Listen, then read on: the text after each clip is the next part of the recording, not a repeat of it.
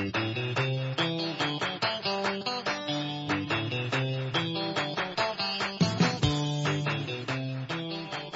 a very pleasant good evening, everyone, and welcome to the Ohio Baseball Weekly Show here on UltimateSportsTalk.com. Glad to have you along this evening. I'm Dave Mitchell, and we're going to be talking about the Cleveland Indians and the Cincinnati Reds tonight. And as we do that, we've got to go down south to our resident Reds expert, Mark Donahue, and talk to him about what's going on with the Reds. But Mark, in the first 10 games of the season, or 10 days of the season, I guess I should say, there is a four-letter word that stands out for both of these ball clubs, and that four-letter word is cold.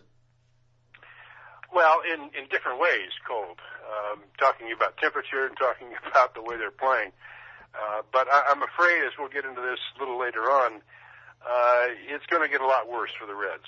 And at least you Cleveland fans out there, I think you have a lot of hope for this season, but not so much if you're a Cincinnati Reds fan. And, Dave, I was thinking, we were talking before we went on the air, I'm not sure there's a way that the season could have got off any worse, other than maybe Joey Votto getting hurt.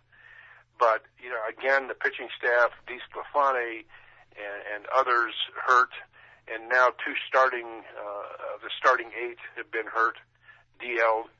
And the Reds just playing bad baseball, getting bad pitching, except for the other night when they beat the Cubs 1-0. That's the rarity. And again, we'll get into this in more detail, but I'm afraid it's not going to get any better. Mark, you're absolutely right. I mean, both teams, of course, the Indians have been battling the cold weather ever since they came back to Cleveland. And heading into tonight's action, the Indians are 4-5. They're in third place in the AL Central Division, but only a game back of the Twins. And I know it's too early to be looking at the standings, but we do that each and every week.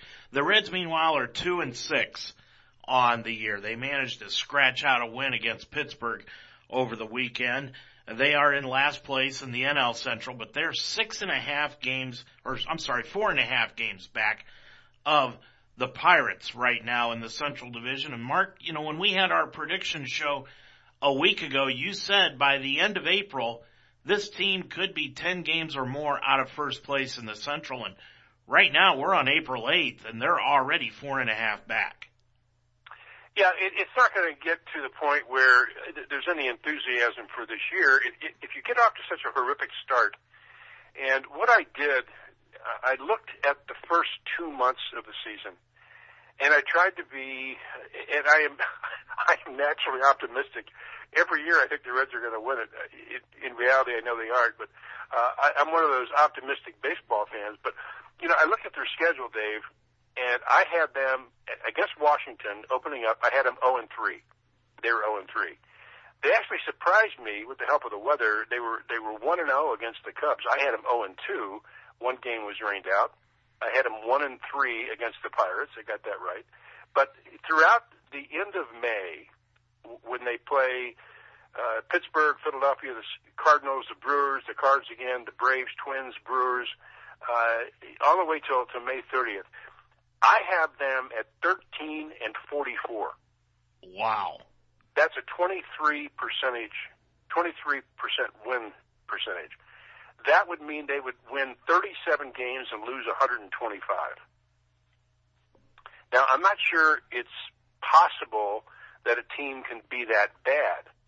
And I was hoping when I wrote this before our show last week, I started putting down, what are their chances really against Washington? None. They had no chance to win any of those games. And they didn't. So if you break down each series, and I have them 0-3 with Phillies coming up this, starting tonight, and then the Cards and the Brewers and the Cards again, I don't see a path. And this is before these injuries.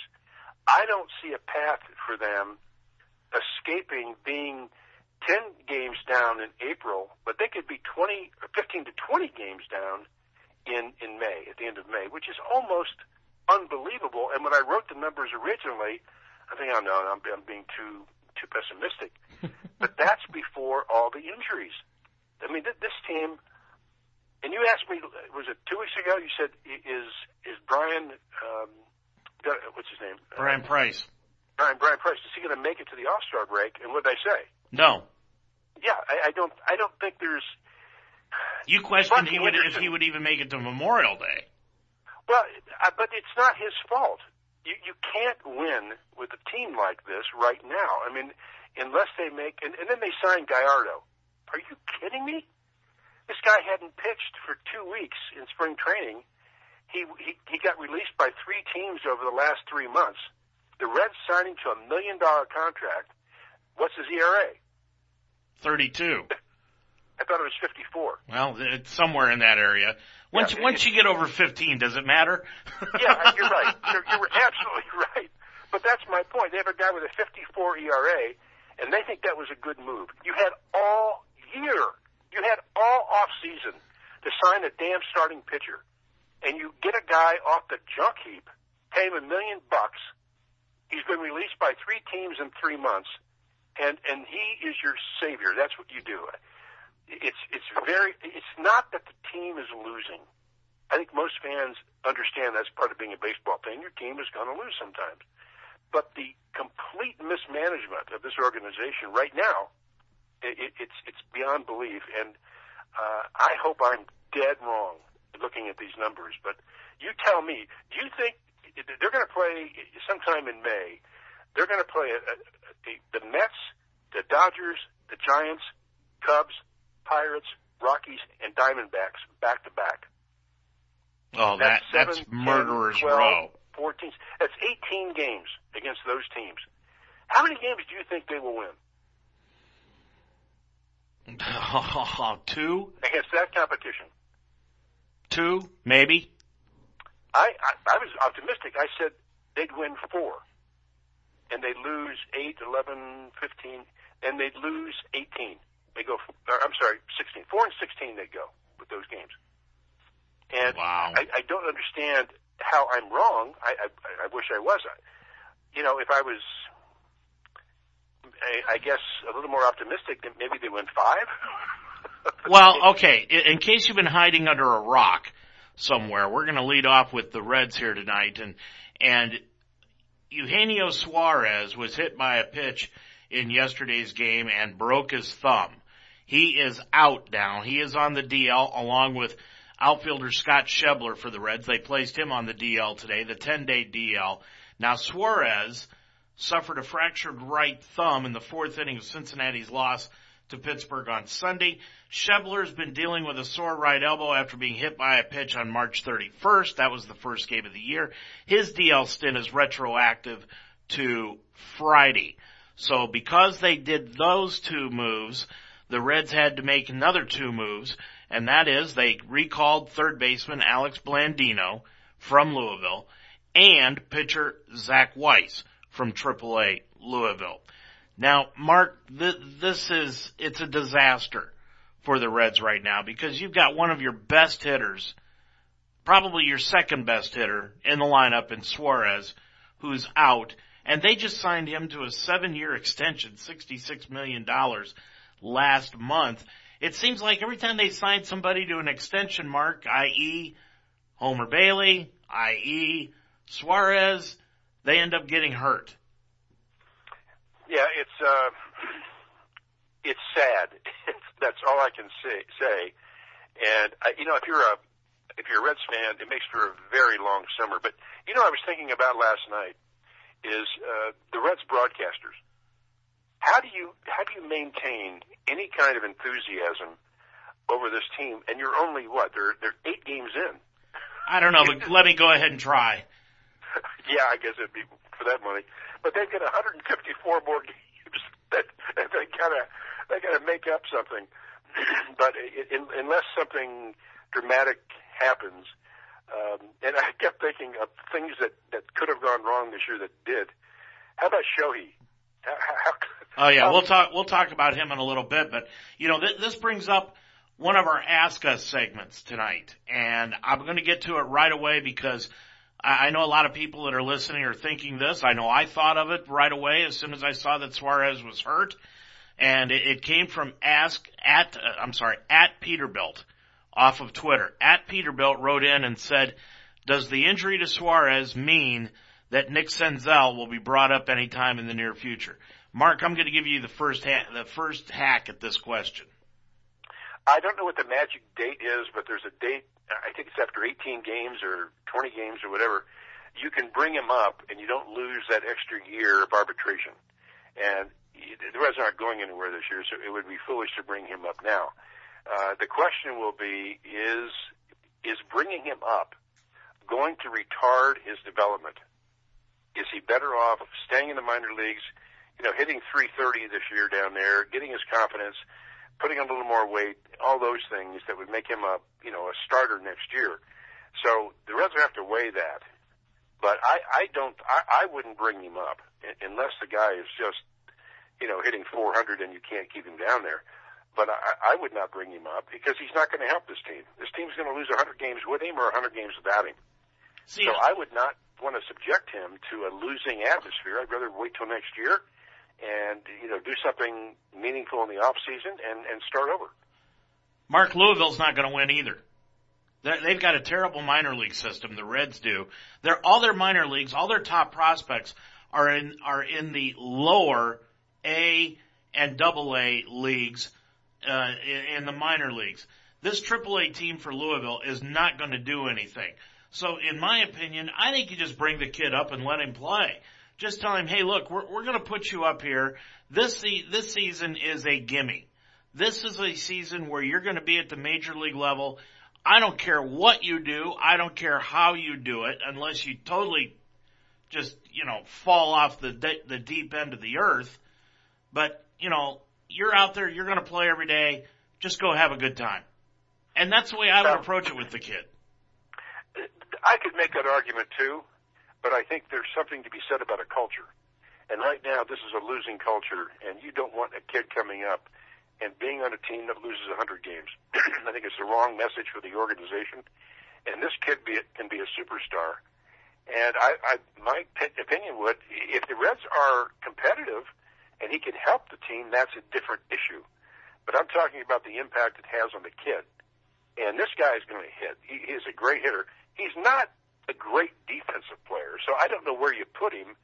Now, you could put him at third temporarily, but Suarez is only on the 10-day DL, so what do you do then? Well, that injury, you and I talked about this earlier. That injury with Suarez could be a 2-week deal or it could be a 3-month deal. You don't know yet. That's true, and I've broken that thumb before. In fact, I've broken that thumb more than once. The problem is, I don't think it's going to hurt so much on the hitting side because you can cushion it, but it's going to be on the throws to third, from third to first. That is where it's going to be problematic. And I had hairline fractures of my thumb, and I actually played through it. It hurts, but it depends on where the break is, how severe it is. It didn't appear that it was a dislocated break where the bone actually broke or came through the skin. It was just a fracture. So we'll see what the doctors say, but you're right. He could be back in 2 or 3 weeks. Which is kind of, or 2 or 3 months. Yeah. And that's the whole thing. Okay. Let's switch over to the Indians. And the lead story with the Indians this week is not the fact that they're 4-5 and that they had a walk-off home run by Yan Gomes yesterday to win against Kansas City and take that series 2 out of 3. The fact of the matter is, Mark, I want to talk to you about this because you're a pitcher. Trevor Bauer has been outstanding for the Indians. From the All-Star break up through the first 2 games that he has pitched this season, he has been one of the better pitchers in baseball. Probably one of the top 10 pitchers in baseball since the All-Star break and through the first 2 starts that he has had this year. He's given up 2 runs in his first 2 starts. Saturday's run just happened to be the game-winning run when in the 7th inning he gave up a home run to Lucas Duda, which ended up being the winning run in a 1-0 Kansas City victory. Now, you and I have already discussed the fact about how Major League Baseball wants to speed up the pace of games. My opinion is, if you want to speed up the pace of games, have the umpires start calling a strike. And your opinion is just cut 30 seconds off of each inning, and that gives you, another 9 minutes? Yeah, take out one 30-second commercial per half inning. That's 18 minutes. Right. And instead of doing that, what Major League Baseball has done is they've decided that these pitchers now have to come out and get themselves warm in between innings because there's a set amount of time that you've got in between innings. Now, Trevor Bauer was playing in the coldest game ever recorded at Progressive Field. Now, certainly Progressive Field's only been around now for about 23, 24 years, but it was 31 degrees in that game on Saturday. And as he came out in the seventh inning, here's what Bauer had to say. He said, the first pitch of the inning coming out, I tried to get loose, but with the new Rob Manfred BS rules that we have, only a certain amount of time in between innings, it's hard to get loose sometimes, especially in conditions like that. It's not safe, but whatever. Now, on local telecasts, teams have 2 minutes and 5 seconds in between innings. The clock starts when the last out of the inning is made. Now, a pitcher is now allowed to throw as many warm-up pitches as he wants as long as the last one leaves his hand with 20 seconds left on the clock. A pitcher must be in his windup to throw the first pitch of the inning with 5 seconds left on the clock. Bauer says he feels rushed by the new rules and doesn't get to throw enough to get loose. So every inning, now this is a quote, Bauer says, so every inning you basically start off not loose. I told the umpire today one time he was trying to tell me to speed up, and I said, look, I'll take the fine if I need to, but I'm not going to put myself at risk, and I'm not going to put the team at risk of me having exactly what happened happen. Throw a pitch that you're not ready to compete on because you're still trying to get loose and it gets hit over the fence and we lose because of it. You've been a pitcher. You've thrown in cold weather. You've thrown in warm weather. You've thrown in hot weather. I know for a fact that it is not easy to stay loose in cold weather. Does Bauer have a point here? Of course he has a point, and there's a bigger issue at hand here, though, that goes with his point. Why in the hell are they playing games in 30-degree temperature? These are multi-million-dollar assets, and you put them out there to throw as hard as they can in 30-degree temperature, and that's not including wind chill. And, you have guys breathing on their hands. You see the smoke coming out of the steam coming out of their mouths. It's absurd that they make baseball players go out there and play in this kind. Friday night, the game, I don't know if you saw the Reds game when they were playing in Pittsburgh. It was 34 degrees there with a wind chill of 22, and it was raining. Yes. And they played in that crowd. That is just, it's moronic to do that. And the answer, Dave, is very simple. You start the season a week or 10 days later, and then you play a couple double headers during the season, to make up. But playing in Cleveland or Pittsburgh or Milwaukee, well, Milwaukee's got a dome in it, but Minnesota, they don't have a dome now. All these cold weather places in March, are you kidding me? It makes no sense. Mark, how many Saturdays are in the Major League Baseball season from May 1st through August 31st? Oh, I'd say 20, it'd be 26 and a half a year. Yeah, let's just say 4 a month. So you got May, June, July, August. That's 4 months. That's 16 Saturdays. Yeah. You could play, and I've always been an advocate of this, you could play a day-night doubleheader on every Saturday. One that starts at 1 o'clock, the second one starts at 7 o'clock. Since they're so adverse to playing a back-to-back doubleheader anymore, they want each and every game to be its separate entity. All right. Why? Because of money. Because of money. All right. So what you do is you set it up to where you play 16 Saturdays of doubleheaders. Yeah. That's 32 games, Mark. That's 32 and the games. The season would be shorter. Exactly. The season would be shorter. You get better weather in April. You wouldn't have to start until like April 10th or April 12th, something like that. And the weather would be fine in the Midwest most of the time. You still have cold weather like we do today, but it would be the exception. But starting, was the first game this year the 28th of March? That's absurd. Right. And then what you do is on that Saturday, if you don't want to do it full time, fine. But you go to the union and you say, on those Saturdays where we have doubleheaders, we're going to expand the Major League roster to 27. We're going to allow you to bring up one more pitcher and one more position player. Period. And that takes care of the problem. The union's not going to have a problem with that because you're going to get more players with service time at the Major League level. They're not going to have a problem with that.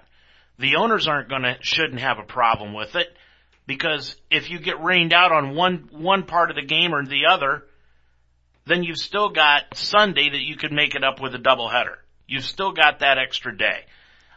You know, that's a great idea. It would be a marketing thing like the interleague play. Doubleheader Saturday. You know, I can see them, all these games being played on a given Saturday, in the summertime. Yeah. And it would be kind of a fun event, doubleheader Saturday. And it's like a lot can change. If a team wins 2 and the other team loses 2, they pick up 2 games and the races get tighter and all that stuff. There's so much logic to that. I don't understand why somebody isn't jumping all over that idea. And the thing about it is, Mark, going back to the Trevor Bauer comment, the Cleveland media, and I was listening to them today, the Cleveland media wants to make Bauer out to be the bad guy on this, when all Bauer is saying is, give me the opportunity to get warm. It's the same thing as what happened with Gabe Kapler in the first series of the year, where the home plate umpire actually had sense enough to say when Kapler came out and signaled for the left-hander in the bullpen and he had nobody warming up. There was nobody out there warming up.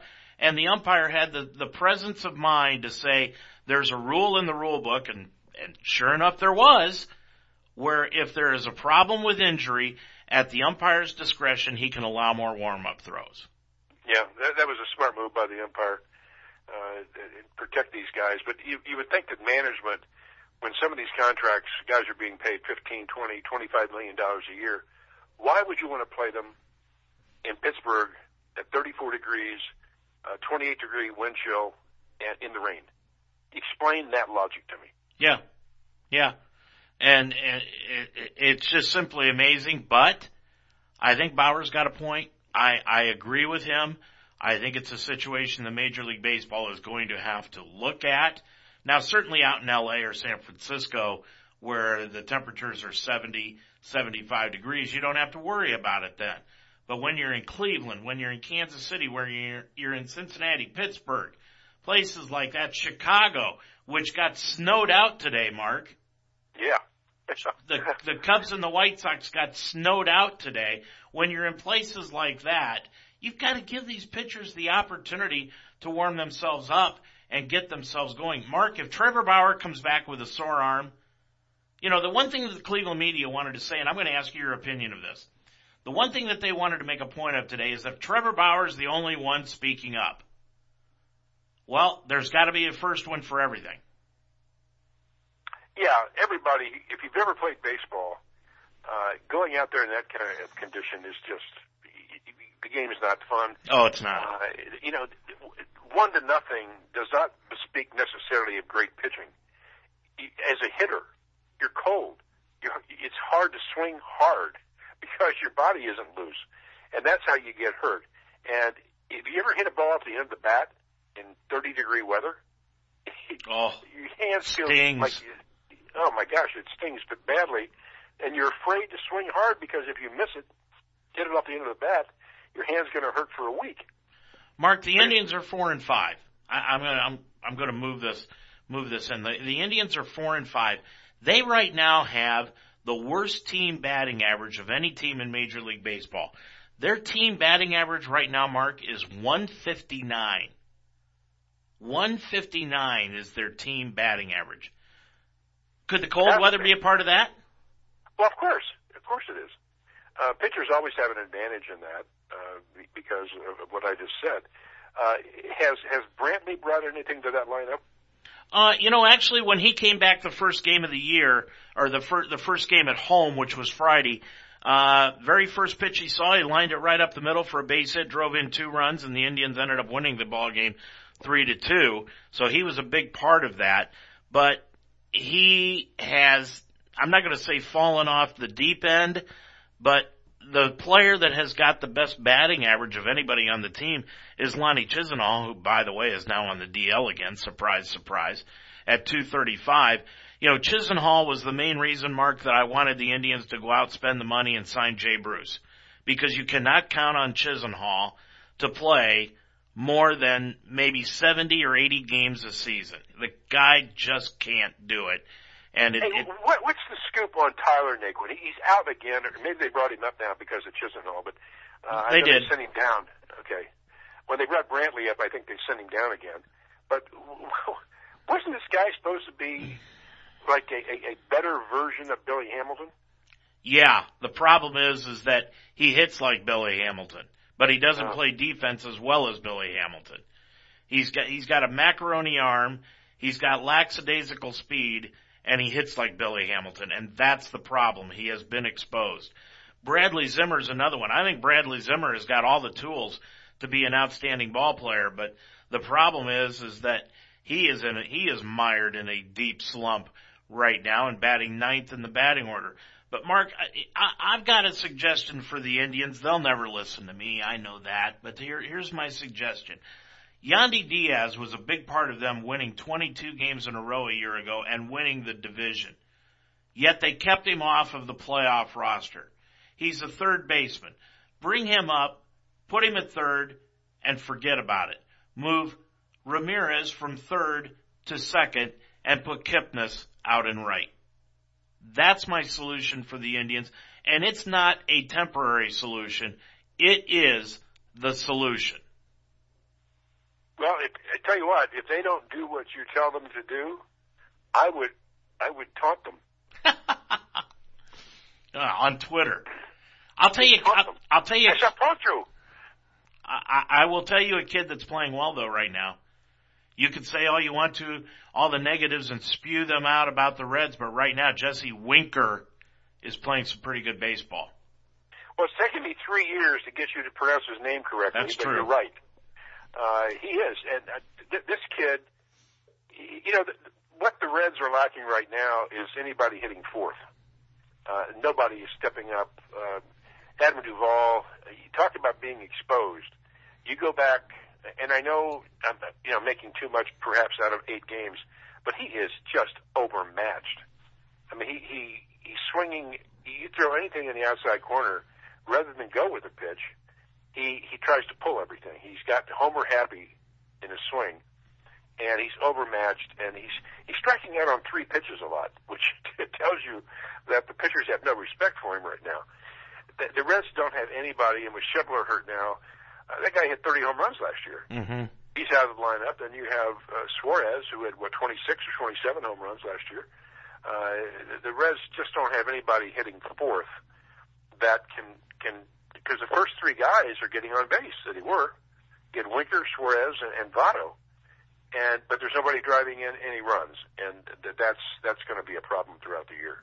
Mark, I know you're going to poo-poo this, but I am always big on these ball players. You've got to stroke their ego. You can't go to a ball player, especially a guy that is a key part of your ball club like Adam Duvall was supposed to be this season for the Reds, and tell him, if you're the manager, sit him down and say, I can't start you on opening day because I don't think you can hit Max Scherzer. Well, the manager would be right. He couldn't have hit Max Maybe. Scherzer.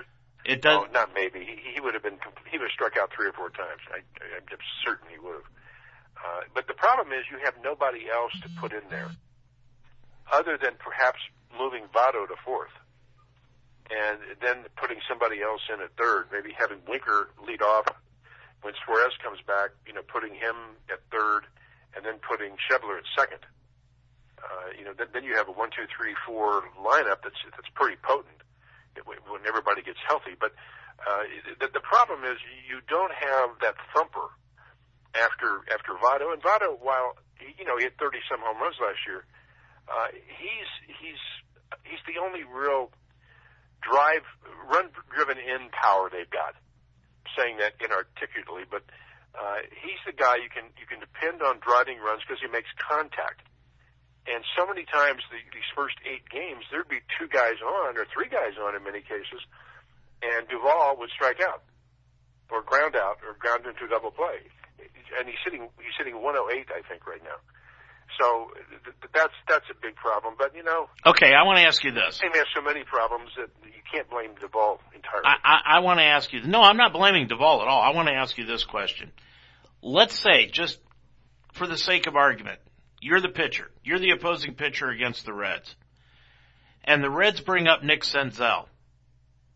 And they put him batting third and Votto fourth. So Senzel is protected. How do you pitch to Senzel knowing that Votto is behind him? Well, I would not put Senzel at third. I'd put him at second. No, I'm talking about third in the order. That's what I'm talking about. Okay. I would not bat him third. I'd bat him second in the order. But then you're losing the protection of Votto. Well, not necessarily. It all depends who you put third. If you had Suarez at third, he's still protected. But you need somebody batting behind Votto, too, and that's what we don't have right now. I mean, I think offensively this team will hit, but I'm just wondering if the league, as it does so many times, they figure hitters out. And you know, last year he had 239, Duvall did. He had 99 RBIs, but Dave, I have never seen a guy lead that many men on base. Mm-hmm. He just did not drive in runs, as he should have driven in 130 runs. He had every opportunity to do that easily, and I think he drove in 2 runs in September. But so how do you pitch around Senzel then if Votto is behind him? Or even if you've got Senzel batting second, Votto third, and Suarez fourth? Yeah, you could do that. You know, that would be. What I'm saying is I'm taking away the excuse that the Reds are going to use that they don't want to bring this kid up because they're afraid he's going to fall off the deep end. I'm saying, all right, then put him up in the top of the batting order where you've got your all-star first baseman hitting right behind him, and they can't pitch around him. They've got to feed him fastballs. Yeah, that's why I'd hit him second. And if you're going to hit, my point about moving Votto to fourth is that with those 3 guys, with Senzel, Winker, and Suarez hitting in front of him, my point was Votto would drive in 135 runs. Mm-hmm. Because he makes contact. He doesn't strike out. He doesn't hit in the double plays. And if people are on base, he'll drive him in. I think Winker is going to be an outstanding player. I do too. He's not a great defensive player. He's okay. He's much better suited to left field. And, you know, that's where I think the Reds have to make a decision. Do they keep Duvall in left field as opposed to Winker? And then go out and get somebody else, you know, to play in place of Duvall. I mean, I don't know what you do with Duvall, because over the last, I think I read, it's a little over half the season, because he got off to a good start last year, remember? And he fell off the face of the earth the second half of the year, ended up hitting only 239. And I think his combined batting average was like 214 or 216 the second half of the season. And that is, you know, you can't, all that tells me is the pitchers have gone to the video and they know how to get this guy out. And if you don't make an adjustment as a hitter, you're not going to stay in the league. They will wear you out. And so far he's not made the adjustment. One of the biggest strengths I think the Indians have right now is their catching duo of Perez and Yan Gomes. Those 2 guys, I think, Mark, are the 2 best catchers, tandem-wise, in baseball today. Bar none. I'll put them up against anybody. Not as far as hitting, but defensively and throwing out runners. They throw out runners at a 40% clip combined. These 2 guys are outstanding catchers. Now, are the Reds peeking over their shoulder and looking up north and seeing how the Indians handle this tandem between Perez and Gomes when they've got Tucker Barnhart and Devin Mesoraco? Well, the difference between the Reds and the Indians in that situation is you got 2 good catchers up there that are hitting. I think Mesoraco has 1 hit, if he has any. I don't remember him getting a hit. Maybe he's got a hit. But he hasn't hit now in 2 years. So I don't I don't know if he's on this roster next year. In fact, I wonder if he's going to be on the roster all year here. It's unfortunate what's happened to this guy, but injuries have just, made him. Yeah, they've decimated him. It just decimated him, and he's Tucker Barnhart right now. He's one of the better catchers in baseball. Clearly, he's the best defensive catcher in baseball right now, or at least in the National League, winning a Gold Glove.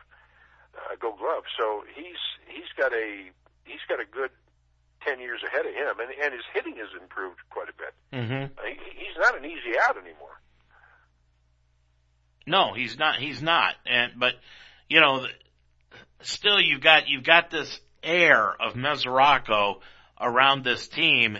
And I'll tell you one thing: if he could come back and play like he did 3 years ago, they would have something. The problem is he capable of doing that anymore? Well, you don't know, and he's not. The problem is now he's not going to get the chance to get his swing down because Barnhart's going to catch, 4 nights, 5 nights a week. And that's not going to give Mesoraco a chance to, and he's not a good pinch hitter, never has been. So I don't know what you do there. With 2 catchers, you can't pinch hit him a lot because if you say you pinch hit Mesoraco in the 7th inning for a pitcher, then you've lost your backup catcher. So if he would get hurt, if Tucker would get hurt, you have nobody to come in and catch. What's your point of no return for a player as far as injuries are concerned? I've been saying for 2 years, unload Mesoraco, unload him. Now we've got 2 players up in Cleveland, in Chisenhall and Danny Salazar, whom are constantly hurt. And I'm not sure either one of them know, and there's a big difference. And you'll agree with this.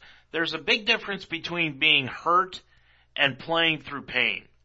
And I don't think either one of those 2, Chisenhall and Danny Salazar, know what it's like to play through pain. Well, you never know.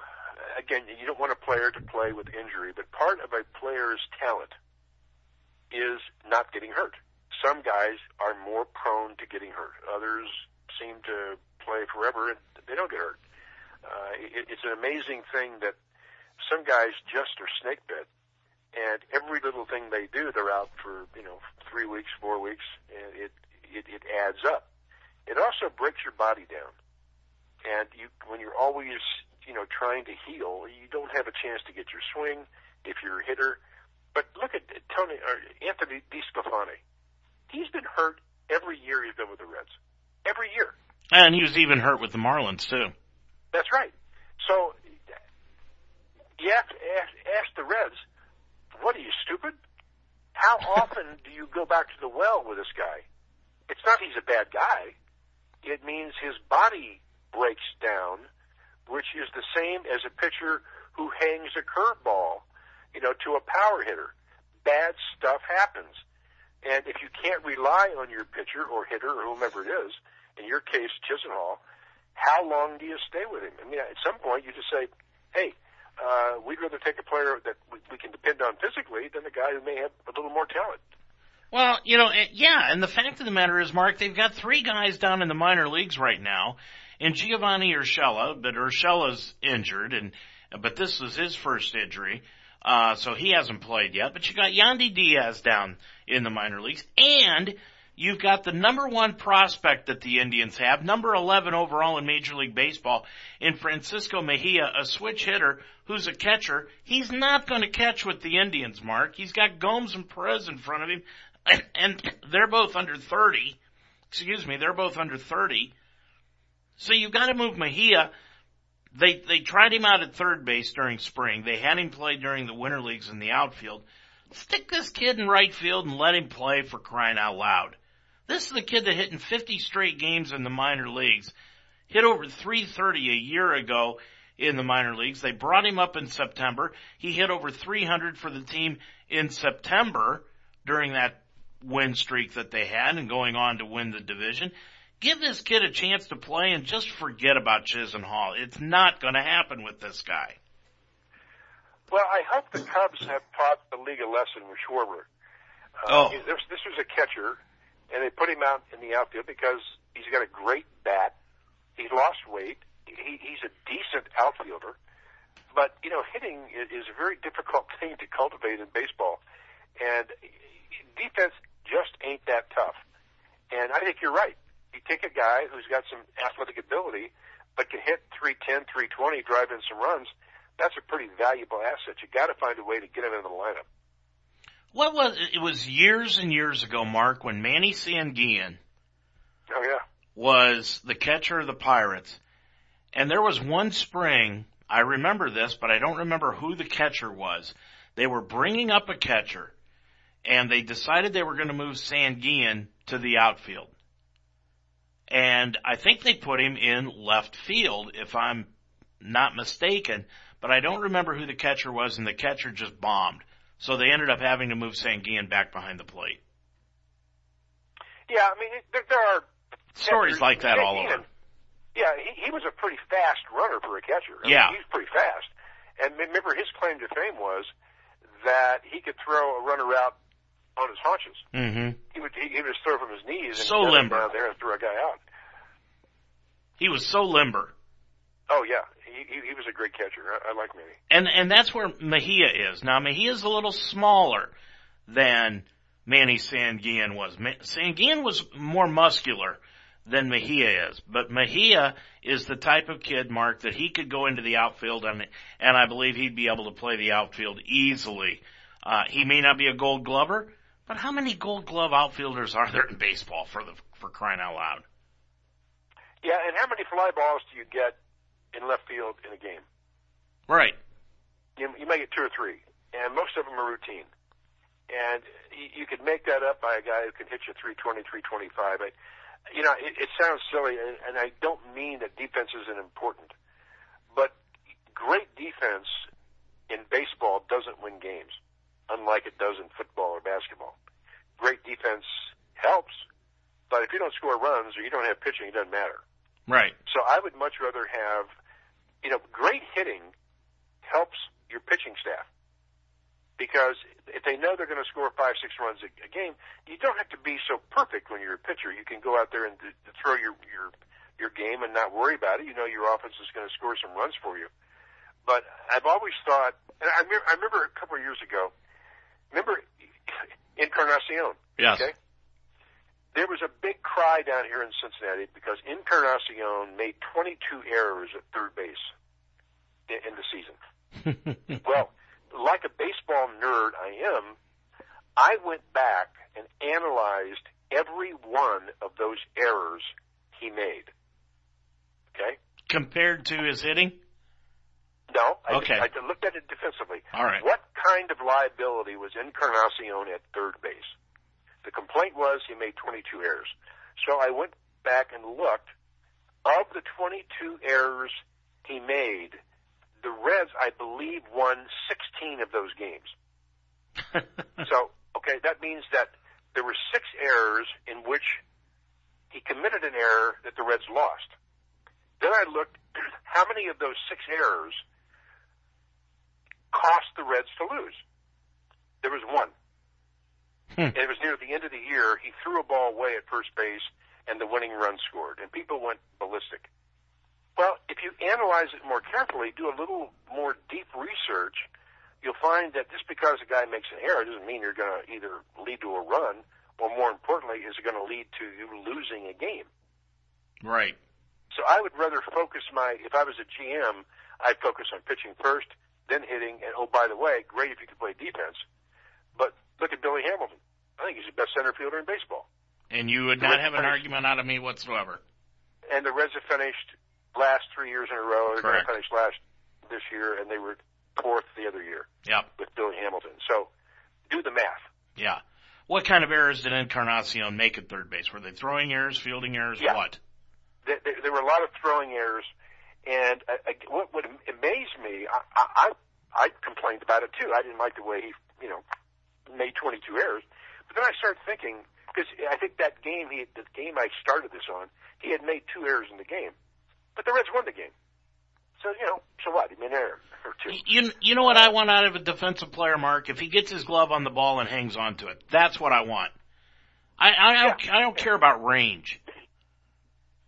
Yeah, range is overrated. And, a pitcher will say, yeah, I want the best 8 defensive players out there for me. But if those guys can't hit, it doesn't matter how good a defensive player they are because you're going to lose. Yeah. If you're averaging a run a game, that, boy, we play great defense, we never make an error, but they don't score, what's the point? Which leads me to the Major League notes for tonight. And by the way, I forgot to tell everybody this. If you've got a question for us at Ask Us, just send it to my Twitter address or my email address, which is dmitch@ultimatesportstalk.com, or my Twitter address is @OHBBCohost. All right. You brought it up a little bit earlier about Shohei Ohtani. What a first 10 days of his Major League career.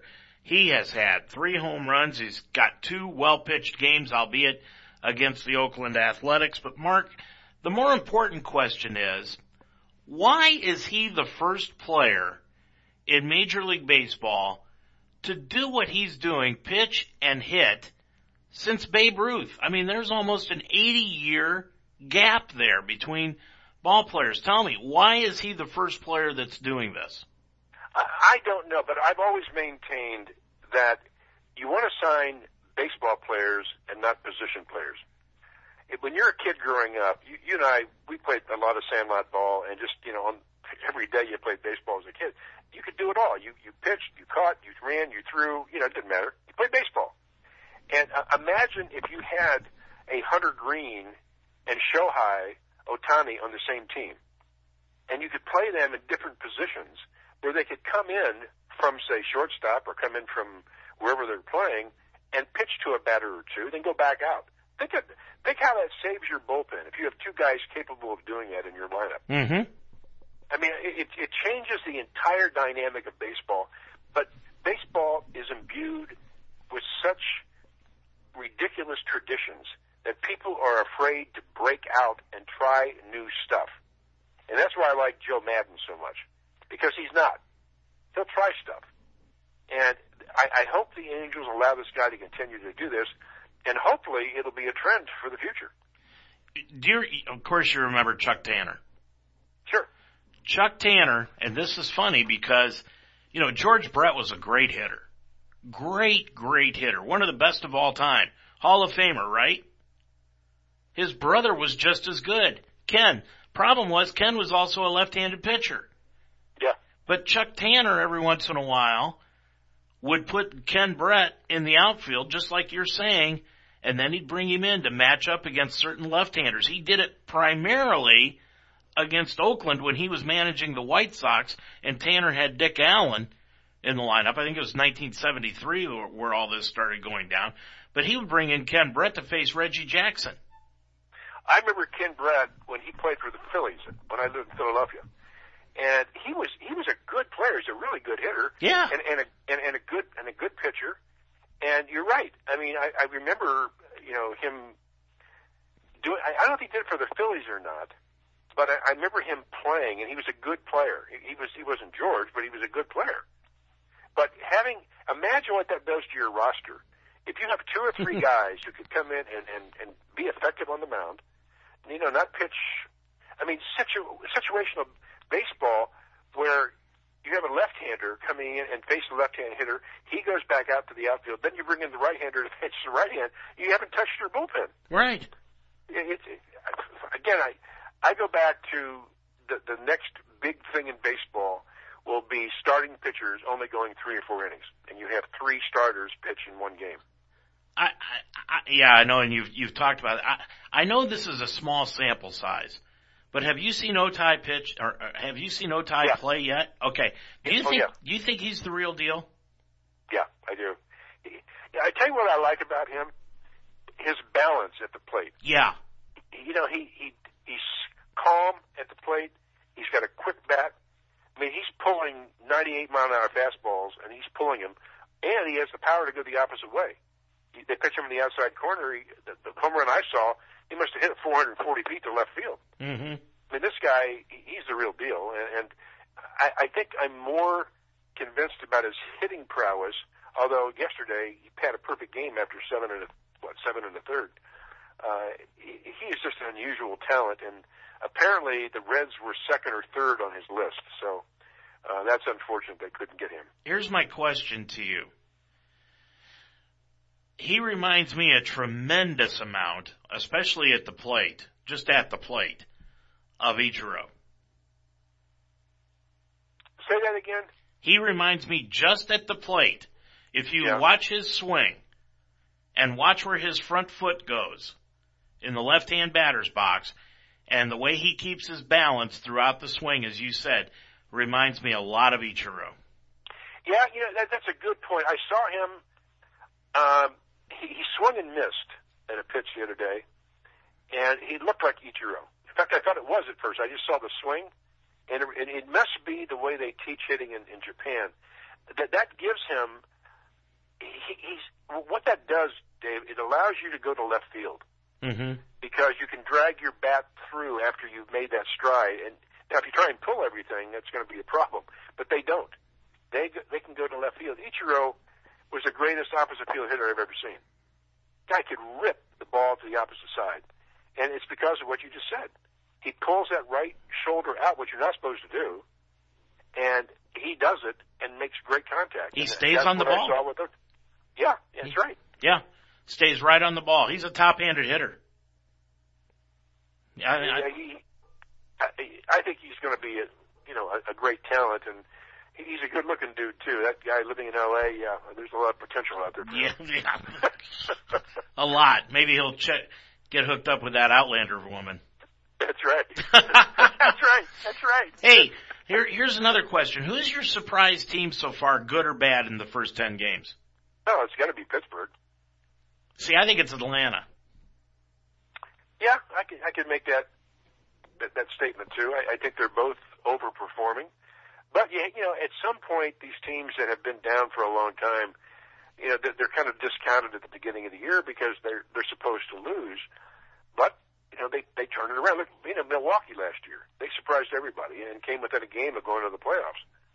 So teams evolve and they do get better. It's peaks and valleys, but Atlanta, they've been smashing the ball. I think they're leading the league in extra base hits. So if they get some pitching, that's a team you got to deal with. Okay, I did not know this was the case until I watched the opening series between the Dodgers and the Giants. How did the Dodgers get Matt Kemp back? Oh, through the the off season they made a deal, and I guess part of the deal was he had to lose a certain amount of weight. Get himself in shape. But, I know the Indians aren't hitting, but I think the Dodgers have been shut out 4 times already this year. Yeah. They're not hitting at all with that lineup, and man, that's surprising. I think they're going to come around. That's too good a team not to. But, it's early, it's cold. Pitchers are always ahead of the hitters. That's the norm. And we'll see what happens when it starts to be 80 degrees. But right now, it's exciting when you have new teams rising up, and I just wish the Reds were one of the teams that was rising. And the thing about it, do you think the third baseman for the Dodgers means that much difference to their lineup?